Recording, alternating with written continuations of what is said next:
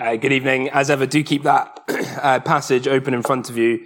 Apologies, I've got a little bit of a cough, so hopefully that won't bother us too much. But yes, do keep that passage open in front of you, and let me pray before we begin. Heavenly Father, would you open our eyes that they would see, and our ears that we would hear, and our hearts that we might receive your Son this evening. For we pray in his precious name. Amen.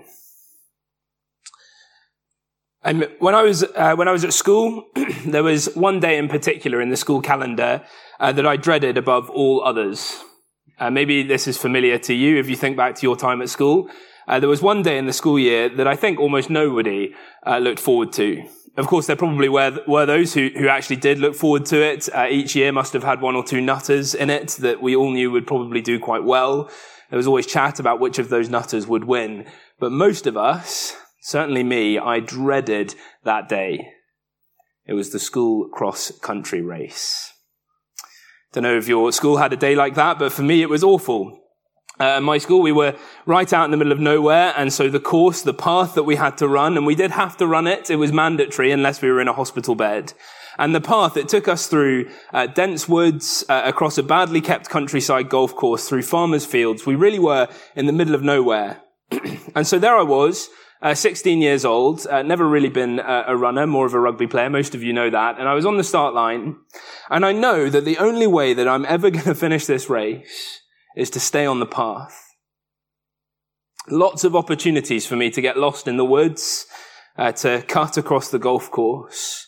But if I'm going to finish this race, I need to put one foot in front of the other and stay on the path. That might be a familiar metaphor for the Christian life. Lots of writers have taken up this metaphor. Maybe most famously John Bunyan in Pilgrim's Progress. It's sort of like that. As Christian, the main character, he navigates life, and the key takeaway for him is to stay on the path. And of course, the New Testament writers, they employ language like that, even specifically about the race. The writer to the Hebrews does that, and Paul, who wrote the letter that we're in this evening, as he wrote this other letter to guys in Corinth, he says, run the race. Finish the race. In other words, keep the faith. Don't get distracted. Stay on the path. And I think that's precisely Paul's point for us this evening. As we think about all the different ways that we might think about how the world works, as we consider what we believe about life, about humanity, about God, about the final destination of it all, the end of the race, there are just so many options out there, aren't there? So many worldviews competing in the great marketplace of ideas. There's all the different religions, there's all the non-religious ideas, but even within those, even within Christianity, the options are endless. Different styles of worship, different ways of organizing church leadership, different schemes for understanding the big picture of the Bible.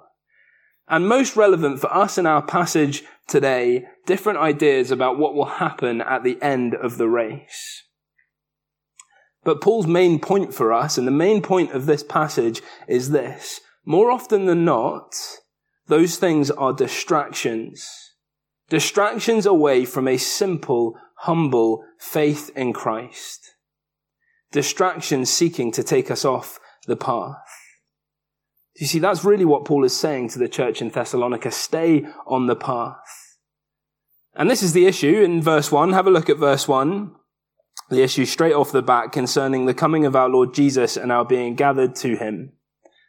So there are some ideas circulating in this church about Jesus' return, about when that might happen, even that it already has, and exactly what might happen to Christians at that time. It's speculation that the end of the race has already come. It's as though you get to school on the day of the cross-country run, and you've got all your kit on, you're ready to go, and you bump into a friend, and he couldn't look less prepared for the race. Haven't you heard? Didn't you know the race has been cancelled? You don't need to run. You feel this great wave of relief. Except he's lying to you. It's a deception.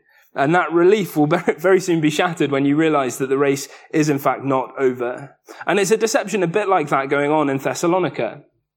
And so Paul urges this church in verse 2, not to become easily unsettled or alarmed by this teaching allegedly from us. The church there, they seem to have received a letter, and there's some teaching going around claiming to be from Paul, saying that the race has been run, that Jesus has already returned. And I guess there are a number of things that sort of teaching might have caused. They might have said something like, Jesus has come and the kingdom has come, and so now everyone can be healed of all sickness and poverty and suffering. Everything should be God as God intended it today, and if you have enough faith and believe well enough, you will experience that here and now because Jesus has come. Sounds attractive, that sort of teaching, doesn't it? But it doesn't take long to realize just how disappointing that sort of teaching would have been. Not least for this church, facing, as we've seen over the last couple of weeks with Alistair, real persecution for their faith. How disappointing when they're being taught that Jesus has returned, that the Christian then has already arrived. I think that's probably why there's an emphasis here in this book at the end of chapter 1, and in our passages we'll see that the emphasis that in this life the Christian is to live a particular way, to grow and to be transformed in this life, but also that, and implicit in that the Christian has not yet already arrived, does not yet share in the perfect glory of Jesus. Why? Because he has not yet returned. And so they've got to be thinking, if he's come, if Jesus has come and this is it, well, either we were never really saved, or what he actually came to do wasn't really that good. It's so disappointing. And not only disappointing, but apparently for them demotivating. This is even more explicit in this letter. This teaching seems to have caused members of this church to stop going to work. We'll come to that in a couple of weeks in chapter 3, but this is really the main practical problem that Paul is addressing in the church in Thessalonica. It's idleness. It appears as though they've given up their jobs, that they're demotivated, maybe because they think, well, the kingdom has come. We have arrived. We don't need to work anymore. Maybe they're devoting themselves to promoting this new sort of teaching, and I dare say it looked holy and impressive. But, says Paul, it is a deception. They have strayed from the path. But for us today, well, the issue here in 21st century Scotland probably isn't the same, is it? I don't think we've got people here at Bruntsfield quitting their jobs in order to preach this sort of message. And so I think most fundamentally for us, the key here, the main application for us is that we ought to avoid the sort of teaching that claims as Christians that we have already arrived. The sort of claims that say we can bring heaven to earth, that because Jesus has returned, we can share in his glory today. Because that is the great deception that the Thessalonians face. And Paul would say to us, stay on the path. Stay on the path.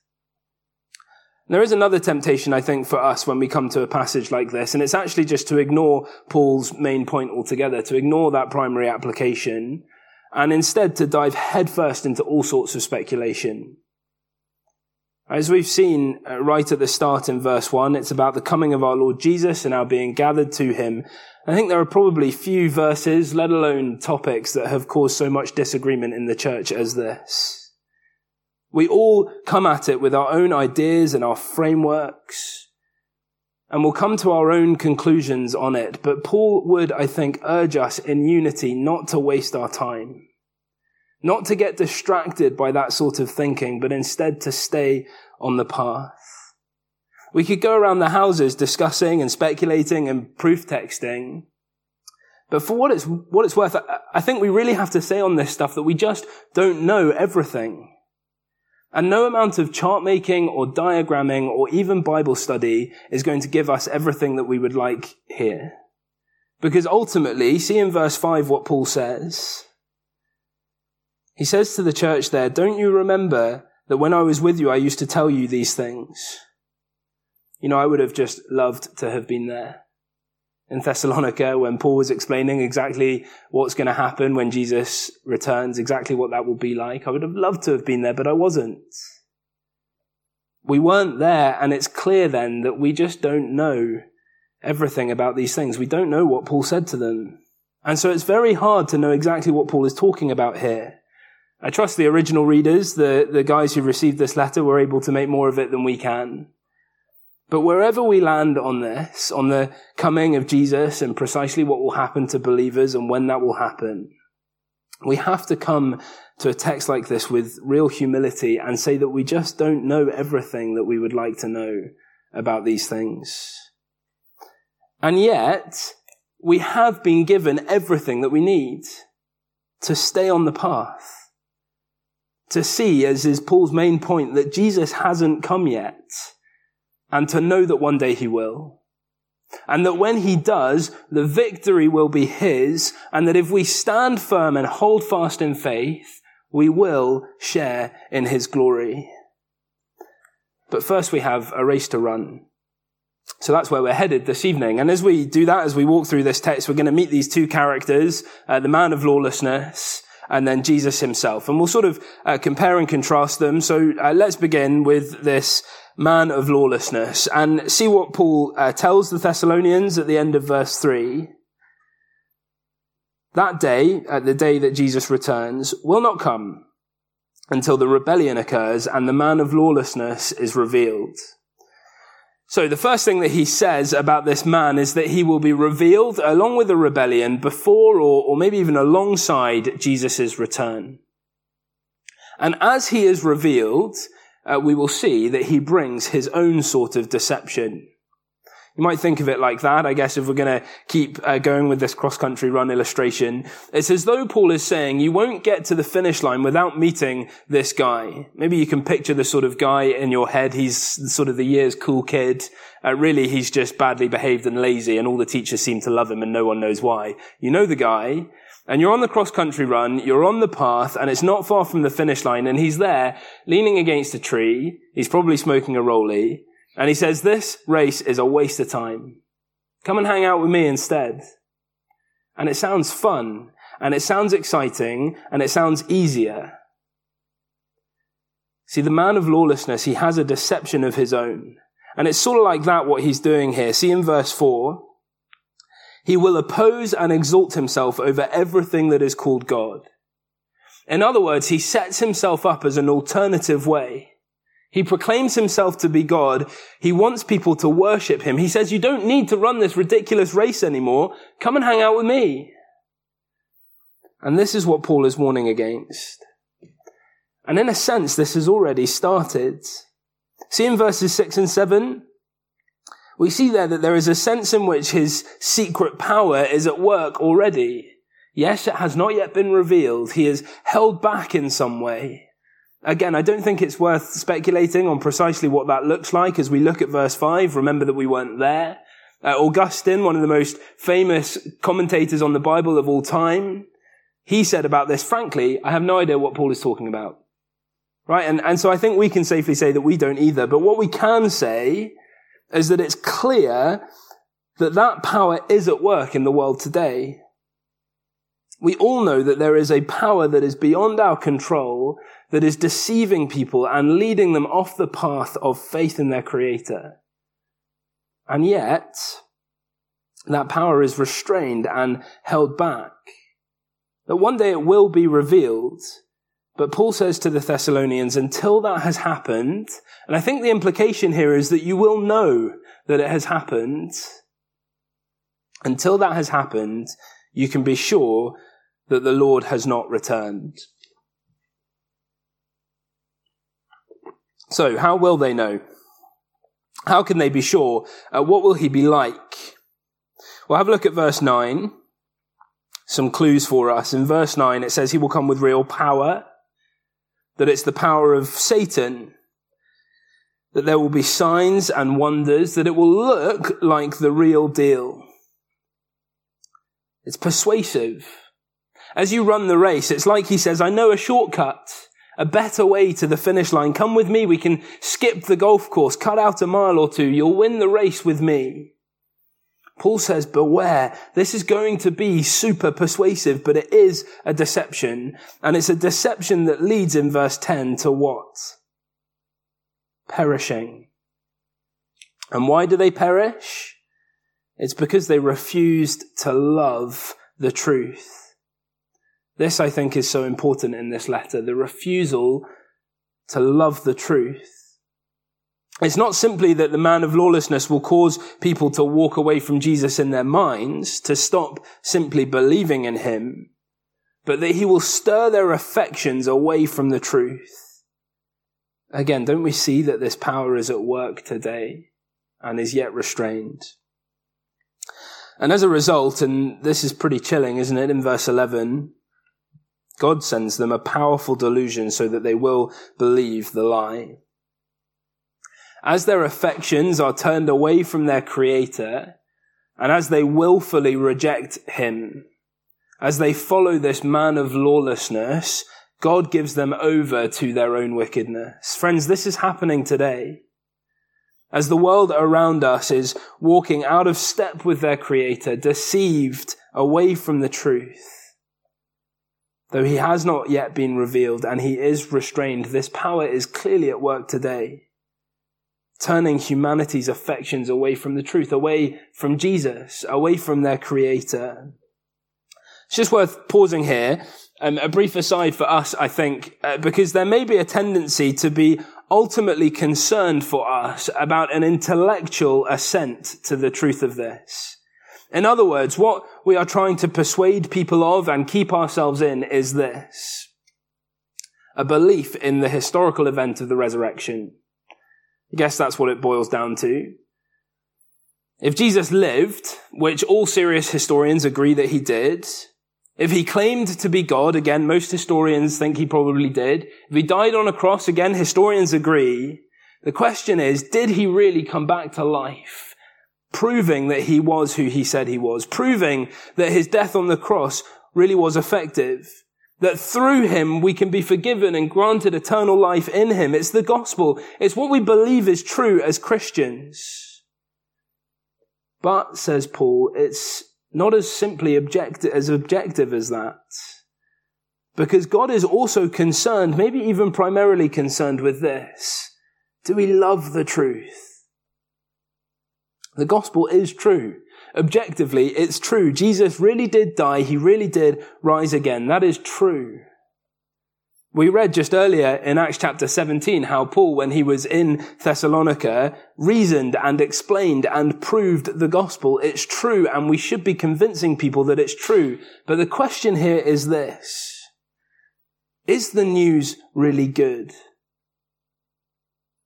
Do we really love the God whose gospel it is? The one who created you, who knows every hair of your head, who has seen and does see the murky depths of your heart, and yet who loves you dearly, so much that he would do everything in his power to rescue you from the condemnation that your rejection of him deserves. Because he first loved you, would you refuse to be deceived and love the lie, and instead love him in return? And if that's true of you, and if you are known and loved by God, and you know and love him too, wouldn't you want others to know and love their Creator too? Not for your sake, not even just for their sake, but for the sake of this glorious and wondrous and jealous God. The one who, as we heard this morning, is seeking worshippers who will worship him in spirit and in truth. Because this is the deception of the man of lawlessness. It is to draw the affections of humanity away from their Maker. Until he is revealed, this power is at work today. And as he is revealed, what does he do? He sets himself up to be worshipped explicitly in the place of God. He comes with real power and persuasive signs and wonders, and many will be deceived by him into perishing. But ultimately, and this is the kicker, this is how we'll know, in these verses, he is not going to win. See at the end of verse 3? This is a man doomed to destruction. And again, in verse 8, it seems immediately, as he is revealed, and then straight away with a mere breath, the Lord Jesus will destroy him. He will not win. Paul says to the Thessalonians, Jesus has not yet come. He has not returned. I think even going from what we have here, even without having been there for the sort of conversations alluded to in verse 5, we can say the man of lawlessness has not yet been revealed. His power is at work today, but he has not yet been fully revealed. For when he is, he will be finally defeated and Jesus will return. It's worth saying then for us, it remains the burden of this passage. Paul would say, stay on the path. First and foremost, do not stray in the direction of the sort of disappointing and demotivating teaching that says Jesus has returned. But maybe more pressing for us here in the room is this warning and an encouragement not to get caught up in the speculation and the predictions.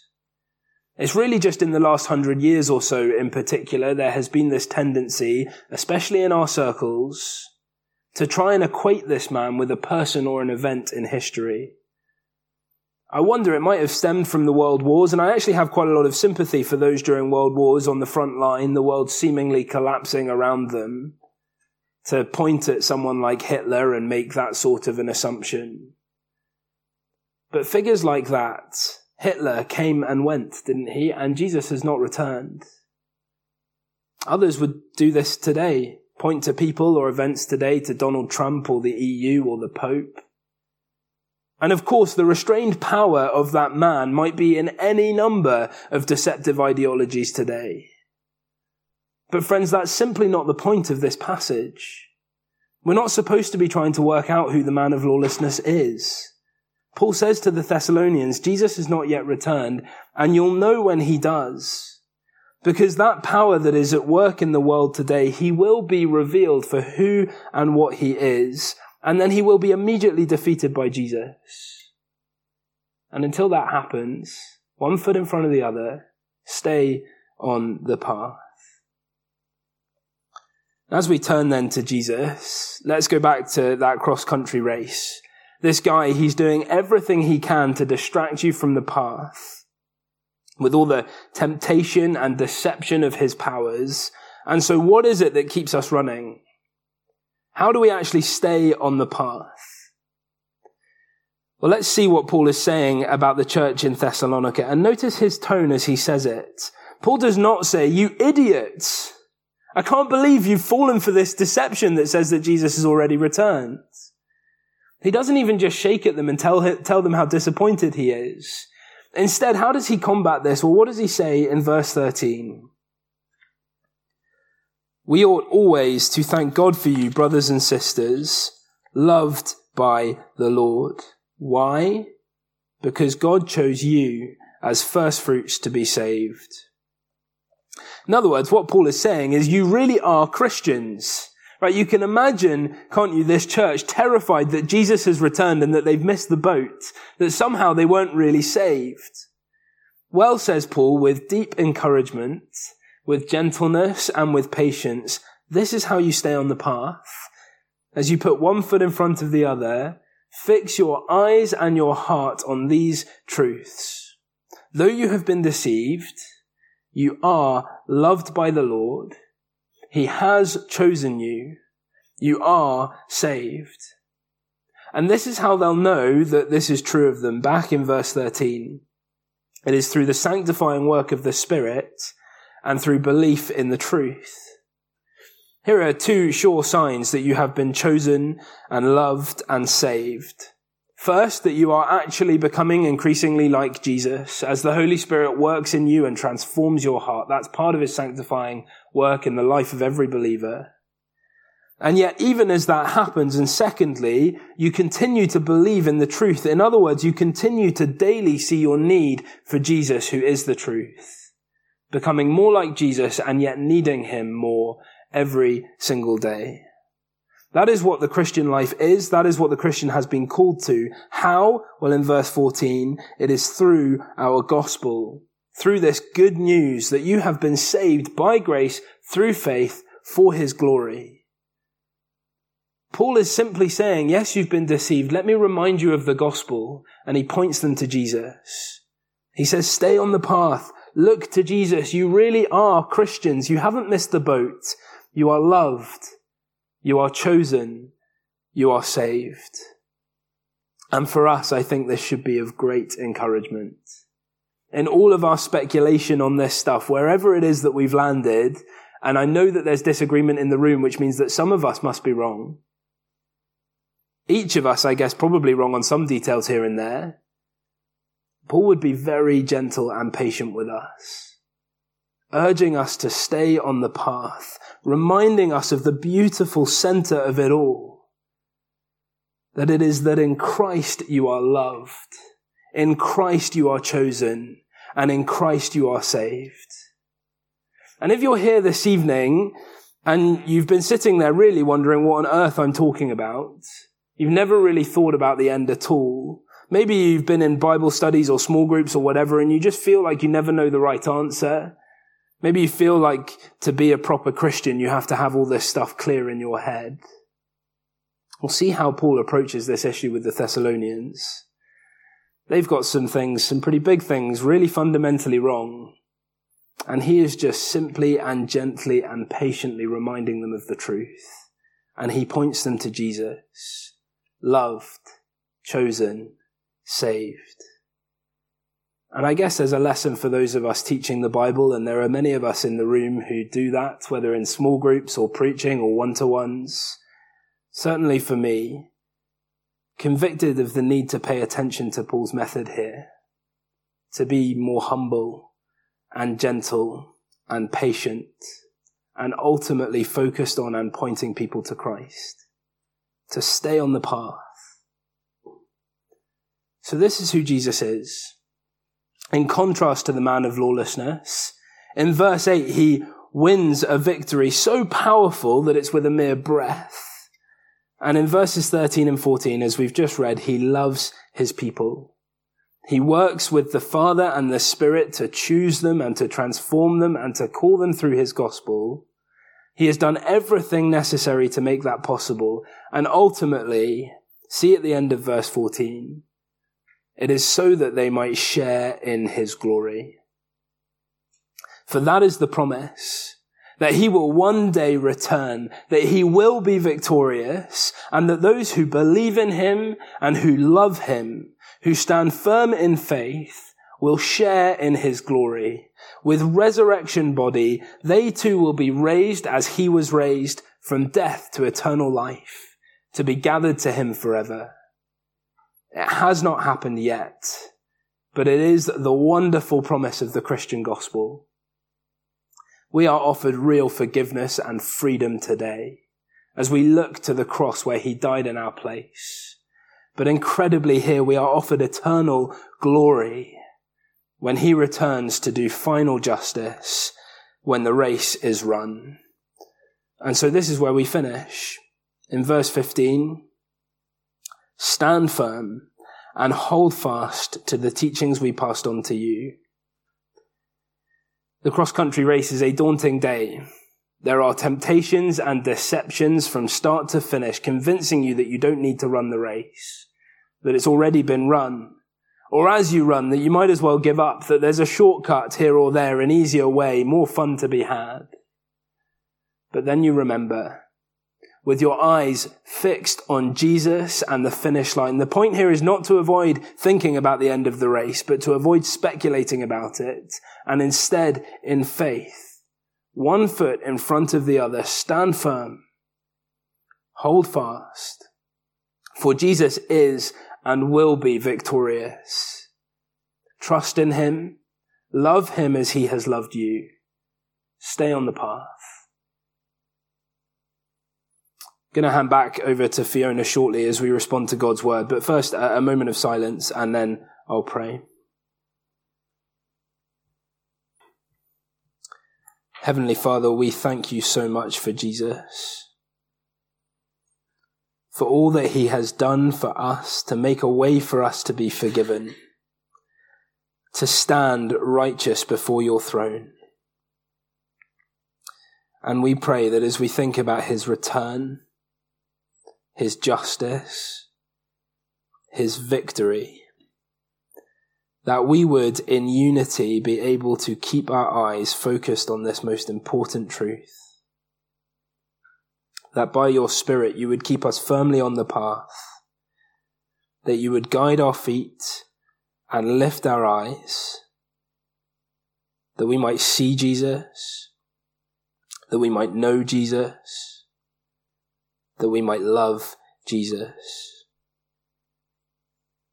All for your glory. Amen.